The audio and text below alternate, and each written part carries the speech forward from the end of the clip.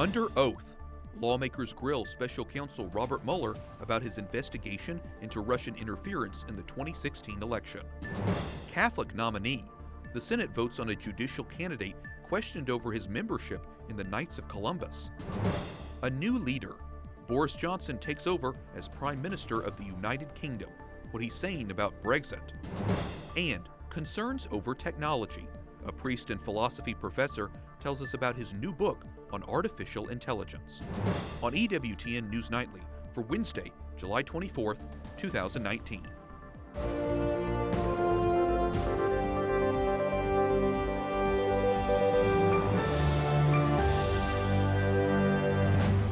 Good evening from Washington, D.C., and thank you for joining us for News from a Catholic Perspective. I'm Wyatt Goolsby. Robert Mueller says his investigation into Russian interference in the 2016 presidential election was not a witch hunt. Lawmakers on Capitol Hill spent hours grilling the former special counsel, but Republicans and Democrats still don't agree on the implications for President Donald Trump. White House correspondent Mark Irons reports. Good evening, Mark. Good evening, Wyatt. Former special counsel Robert Mueller repeatedly referred back to his nearly 450-page report as he answered questions from Congress today. When that report was first released, President Trump said it totally exonerated him. Today, we heard a different story from the author. Did you actually totally exonerate the president? No. With one-word responses, former special counsel Robert Mueller batted down President Trump's claim that he's completely cleared of wrongdoing. You could charge the President of the United States with obstruction of justice after he left office. Yes. Mueller's written report documented possible instances where President Trump tried to obstruct the investigation. Democrats keyed in. Your investigation found that President Trump directed White House counsel Don McGahn to fire you. Isn't that correct? True. Republicans push back.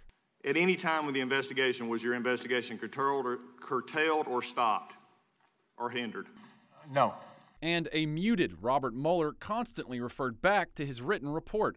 It says Russian interference in the 2016 election was sweeping and systematic, but found no criminal conspiracy between the Trump campaign and Russia. And I would direct you to the report itself. Again, I send you the report based on what is written in the report. Mueller was more outspoken today as Republicans alleged he compiled a team of investigators motivated by support for the Democratic Party. I have not had occasion once to ask somebody about their political affiliation. It is not done. What I care about is the capability of the individual to do the job and do the job quickly and seriously and with integrity. Republicans also interested in the origins of the report itself and how it was impacted by an unverified dossier with allegations against the president. How long did it take you to reach the conclusion that it was unverified? I'm not going to speak to that. I am asking you directly, did any members of your team or did you interview Christopher Steele in the course of your investigation? And I am not going to answer that question, sir. Among Mueller's unanswered questions, would he explicitly refer the president for impeachment? I'm not going to talk about that issue. President Trump responding on Twitter, no collusion, no obstruction. It is up to Congress to decide if President Trump should be impeached for obstruction. Republicans are opposed, and Democratic efforts thus far have fallen short, even though they control the House of Representatives. Wyatt? White House correspondent Mark Irons reporting. Thanks, Mark. Joining me now is Ken Klukowski, Senior Fellow at the American Civil Rights Union, a conservative organization dedicated to defending the Constitution and traditional moral values. Ken, welcome back to the broadcast. Thanks, Wyatt. Going into today's hearing, former special counsel Robert Mueller was being criticized as being a reluctant witness. Some analysts today have even said his testimony is uneven. What did you think about what he had to say today? Well, I think today showed what a circus this has become. This has become beyond absurd. Despite having retained a crew that everyone acknowledges now was dominated by partisan Democrat investigators who are also brilliant attorneys. If anyone has the skill set and the motivation to go after the president, it was these people. Yet when they did that, even they had to admit that, first of all, there were no crimes related to collusion. Collusion is not a crime. The Democrats use that talking point. But whether it's conspiracy or anything else, that they found no case for any of those crimes. And then they go off on this thing regarding obstruction of justice, but admit they can't make a case for obstruction either, despite the fact that, again, there were investigators who were clearly trying to make that. So at this point, it looks like the American people, I think, have said that they've had quite enough and are ready to move on. And I think that's the impression that people got from today. This was not a good day for people who were trying to make a case against the president. His appearance today, Mueller's, was being billed as a pivotal moment for Democrats calling for President Trump's impeachment. Did any of this move the needle on that in any way? Well, the reality is that impeachment is a political process. Someone could say that wearing an ugly tie is a high crime or misdemeanor and can impeach. I mean, there's no judicial role in that. So whatever a majority of the House says is an impeachable crime, they can say it. It doesn't make it true. Of course, then it goes over to the Senate, where you would need a 2/3 supermajority vote for it. So a whole bunch of Republicans to join every single Democrat to say that someone should be removed from office. And I think everyone knows that's just not going to happen. What it would show, I think, is how out of step with middle-of-the-road voters this whole, again, circus has become. Well, let's talk about ordinary citizens then, because do you think Mueller's testimony will have an impact on the public perception of President Trump? I think that the poll numbers of Americans who think that this issue has been investigated to death and that there's just no crime, no underlying crime there, I would think that that number would actually go up after today. This was set up to try and make the case against the president by hyperpartisan Democrats, and they failed miserably in that regard. So I think people on the hard left base who just don't like the president, sure, they're going to say, aha, but it's nothing they weren't saying to begin with. I think for reasonable voters in the middle who were saying, okay, let's hear from the guy. Let's hear what he has to say. I think what you get there is that Rod Rosenstein, who was the number 2 at Justice and who was in charge of Mueller, and who is most certainly not part of the conservative wing of the Republican Party we've all seen, when the Attorney General Bill Barr gave his report, he said it was clear that both the AG and Mr. Rosenstein both said independently that they would never bring obstruction charges on what was presented in that report. So I think at this point it's clear that there's just not a case to be made there. It's not a legal case. This is all just about partisan politics now. And nevertheless, I'm sure we'll be hearing about it more as we move into an election year the next year. Ken Klukowski, Senior Fellow at the American Civil Rights Union. Thanks so much for being with us. Thanks, Wyatt. God bless. The Senate confirms a Catholic judicial nominee once questioned for his membership in the Knights of Columbus. President Trump nominated Brian Bisher in November. He'll now take his seat on the federal district court in Nebraska. Capitol Hill correspondent Jason Calvi brings us the story. Jason? Wyatt, the Senate confirmed this Catholic lawyer with a vote of 51-40. But in December, 2 Democrats grilled him over his membership in the Knights of Columbus. Today, the Senate Majority Leader Mitch McConnell makes fun of those questions. The nominee is a practicing Catholic. My goodness. The Senate Majority Leader mocks Democrats. In December, Senator Mazie Hirono asked Catholic nominee Brian Bisher. The Knights of Columbus has taken a number of extreme positions. She mentions marriage. If confirmed, do you intend to end your membership with this organization to avoid any appearance of bias? Bisher responded, if confirmed, I will abide by the code of conduct of the United States judges. Presidential candidate Senator Kamala Harris also probed, were you aware that the Knights of Columbus opposed a woman's right to choose when you joined the organization? Those questions led the Senate in January to unanimously pass Senator Ben Sass's resolution. It says it's unconstitutional to reject a nominee because they're in the Knights of Columbus. Last week, he spoke with EWTN's Catherine Hadro. This is not some nefarious, scary organization. This is about people living a life of gratitude to God by trying to love their neighbor and their local community. And you have Democrats that are wanting to politicize religion and say, if you're a member of this organization that, oh, by the way, also happens to be pro-life because they believe in the dignity of everybody, we're going to ask you questions about it like you might belong to some communist organization. Senator Hirono said the resolution was siding with the alt-right, adding it's unnecessary because no religious test is being applied to nominees for federal office. Today, the majority leader defended the Knights. We all know the Knights, a noted worldwide extremist sect of Catholics that is about 2 million men strong, known among other things for their love of their Catholic faith, their unparalleled commitment to charitable work, and for hosting barbecues and pancake breakfasts. Outrageous. And the Knights of Columbus support this newscast. Spokesman Joseph Cullen tells me He's glad that Bisher's confirmation once again reaffirms there's no religious test to be put on those nominated for public service. Wyatt? Capitol Hill correspondent Jason Calvi reporting. Thanks, Jason. Boris Johnson officially becomes the Prime Minister of the United Kingdom. The doubters, the doomsters, the gloomsters, they are going to get it wrong again. Johnson says he intends to lead Britain out of the European Union by the end of October. He is the former mayor of London and British Foreign Secretary. He replaces Theresa May, who resigned last month. Lawmakers repeatedly rejected her plan for Brexit. One of the churches damaged in the Easter Sunday terror attack in Sri Lanka has been reconsecrated. St. Sebastian's Church was targeted in the bombings across the country last April. The strike killed more than 250 people. Cardinal Malcolm Ranjith performed the rededication ceremony on Sunday.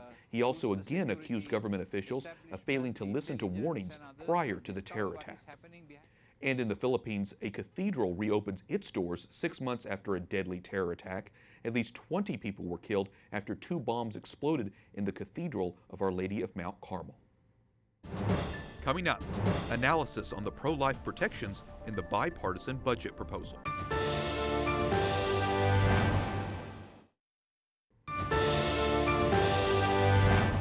Welcome back. On the heels of this week's budget deal between congressional leaders and the White House, the leader of the Senate's pro-life caucus lends his support to President Trump by refusing any attempts to undermine or strip pro-life measures from future spending bills. In a letter being circulated to fellow lawmakers, Republican Senator Steve Daines of Montana tells the president, quote, "As members of the pro-life majority in the United States Senate, we will join you in rejecting any poison pills, additional new riders, or other changes in policy or conventions that allow for higher spending levels or any non-appropriations measures that would undermine federal pro-life policy."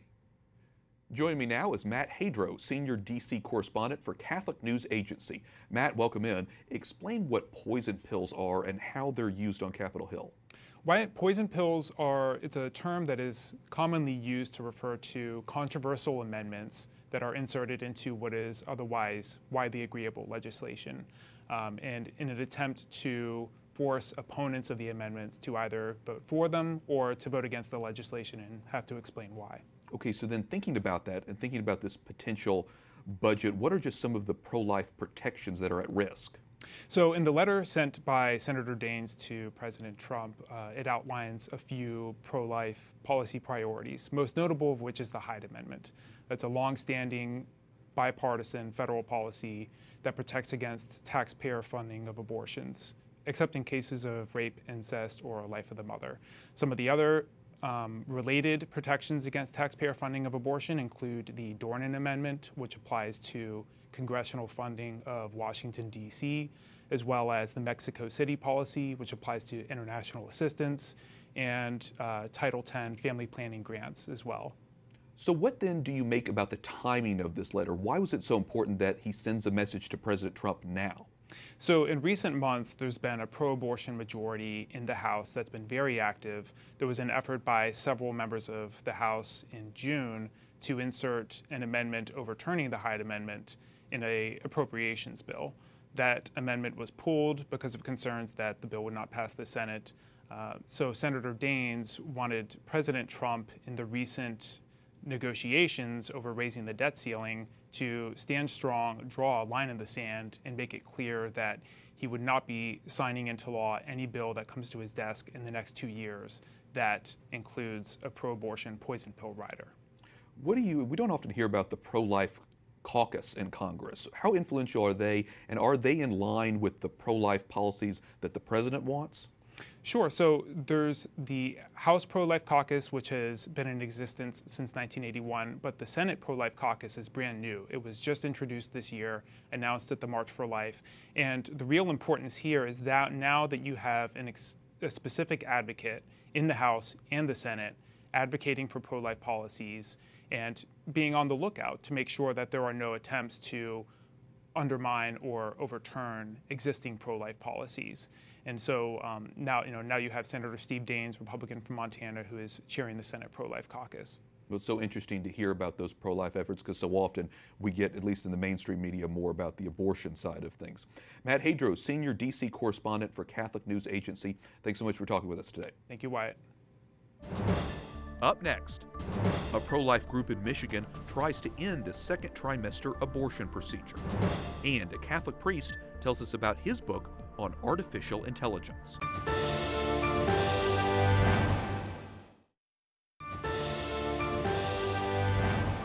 Welcome back. Pro-abortion groups in Georgia are trying to stop the state's heartbeat law from taking effect. Lawyers with the ACLU and Planned Parenthood are asking a judge to temporarily stop the law while their legal challenge plays out. It's set to go into effect January 1st. Georgia Governor Brian Kemp said he thought the law likely would face legal challenges, but he says the state will not back down. And in Arkansas, a federal judge blocked 3 new pro-life laws minutes before they were set to take effect. The judge granted a 14-day temporary restraining order late last night. The legislation may have forced the state's only surgical abortion clinic to close. The Michigan Catholic Conference calls on residents in the state to say no to dismemberment abortions by supporting a petition drive to ban them. According to data from the pro-life group Michigan Values Life, there were more than 1,900 dismemberment or dilation and evacuation abortions performed in the state last year. That's more than 5 per day, every day. Joining me now by Skype from Lansing, Michigan is Rebecca Mastey, policy advocate for the Michigan Catholic Conference. Rebecca, welcome into the broadcast. Just saying the term dismemberment abortion is disturbing. At what stage in a pregnancy are these types of abortions typically done? Dismemberment abortions are typically done during the second trimester of pregnancy. So they are a later term abortion. This is between 13 and 24 weeks of gestation. Okay, so we've got this petition going in the state. Specifically, what would this ban on dismemberment abortions do? What it would do is it modifies our existing statute, which already bans partial birth abortion, to simply add a ban on dismemberment abortion as well. So it would say that this procedure is no longer a possibility in Michigan on living fetuses. And at the same time that you have this petition drive going, there's another competing petition drive that's seeking to ban abortion after a baby's heartbeat is detected. Why is your group, the Michigan Catholic Conference, supporting the initiative to ban dismemberment abortions instead? Well, that's a good question. The Michigan Catholic Conference and the bishops have determined that they are unable to support the Michigan Heartbeat Initiative for a unique reason, and that is because this Heartbeat Initiative could actually negatively impact a long-standing law that we already have, which bans all abortions. So in Michigan, we're unique compared to all the other states in that we have a pre-Roe ban, which already bans all abortions from the moment of conception. So there's ethical and moral and legal concerns about a Michigan Heartbeat Initiative, in that it could allow for abortion up to a heartbeat being detected, whereas our existing law bans all abortions. Well, Michigan's governor, a Democrat, has vowed to veto any pro-life legislation. How does this approach of a petition get around that, or does it? It does get around it, and we're very excited for this opportunity. In Michigan law, there is an opportunity for citizens to actually initiate legislation, and they do that by getting signatures. We need a little over or around 350,000 signatures of Michigan voters. And once those signatures are gathered and submitted and verified by the Secretary of State, the legislation will then go to the State House and Senate to be approved. Currently, we have legislation, House bill and Senate bill, on the dismemberment petition that have already been approved. And so we're very hopeful that the legislature, once we get enough signatures, will approve this petition drive as well. Okay, very good. We'll continue to follow this, and best of luck on the petition drive. It is a very important one. Rebecca Mastey, policy advocate for the Michigan Catholic Conference. Thanks so much for talking with us today. Thank you. Finally tonight, a Catholic priest and philosophy professor is voicing his concern about emerging technology, specifically artificial intelligence. Father Philip Larray, the author of the new book Artificial Humanity, an essay on the philosophy of artificial intelligence, says humans should not bow to technology, but that the human person should be kept at the center of all technological improvements. And Father Larray joins us now. He teaches philosophy at the Pontifical Lateran University in Rome. Father, welcome back to the broadcast. In your new book, you discuss the philosophical aspect of artificial intelligence. Now, when we think about AI, we typically think about Hollywood movies with robots or supercomputers controlling everything we do. Bring us back down to earth. How do you define artificial intelligence? We can define artificial intelligence as a set of algorithms which use logical calculations in order to achieve goals. These goals are usually set by programmers so that software actually can do something. What we're seeing now is the development of a rather primitive idea of artificial intelligence, which is increasingly evolving and getting better and better, and we're seeing the effects in society. We have programs like AlphaZero, which is DeepMind's project owned by Google. We also have IBM's Watson project, which is very successful at diagnosing medical ailments in New York. Facebook and Microsoft, everyone has an AI project, and so it's becoming an increasingly interesting subject to talk about. What do you think are the spiritual implications as AI develops and becomes more advanced? What do we need to keep in mind?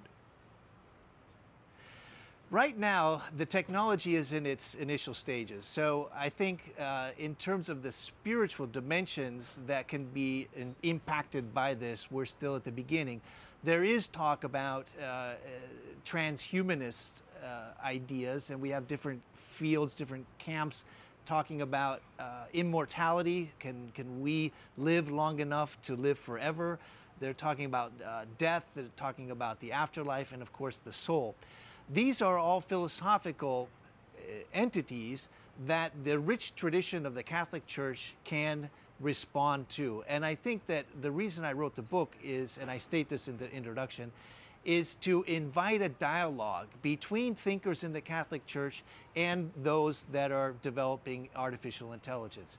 There are many people that are weighing in on the spiritual aspects of these technologies, not just AI, but also emerging technologies, so that we keep the dignity of the human person in the center. And I think Pope Francis is a leader in this. He's insisting that as we embrace these technologies, as they become even part of us in an intimate way, we have to retain that what is uniquely human. This is, I think, the roadmap that the Catholic Church is identifying for these technologies. And that can be a challenge, Father, as you know, because one leading AI expert says 40% of the world's jobs will be replaced by robots in the next 15 to 20 years. If that's true, how do we adapt to such rapid change in our society? We have to adapt. Although I do think it's important to make a distinction between tasks and jobs. AI is going to replace many tasks that people are doing in their jobs, but they're not necessarily going to replace the job. This is an important distinction that one of the leaders at McKinsey is identifying and is insisting upon. At the same time, certain jobs which are very repeatable and controllable by machines are going to be lost. So we have to, right now, think about the options down the line.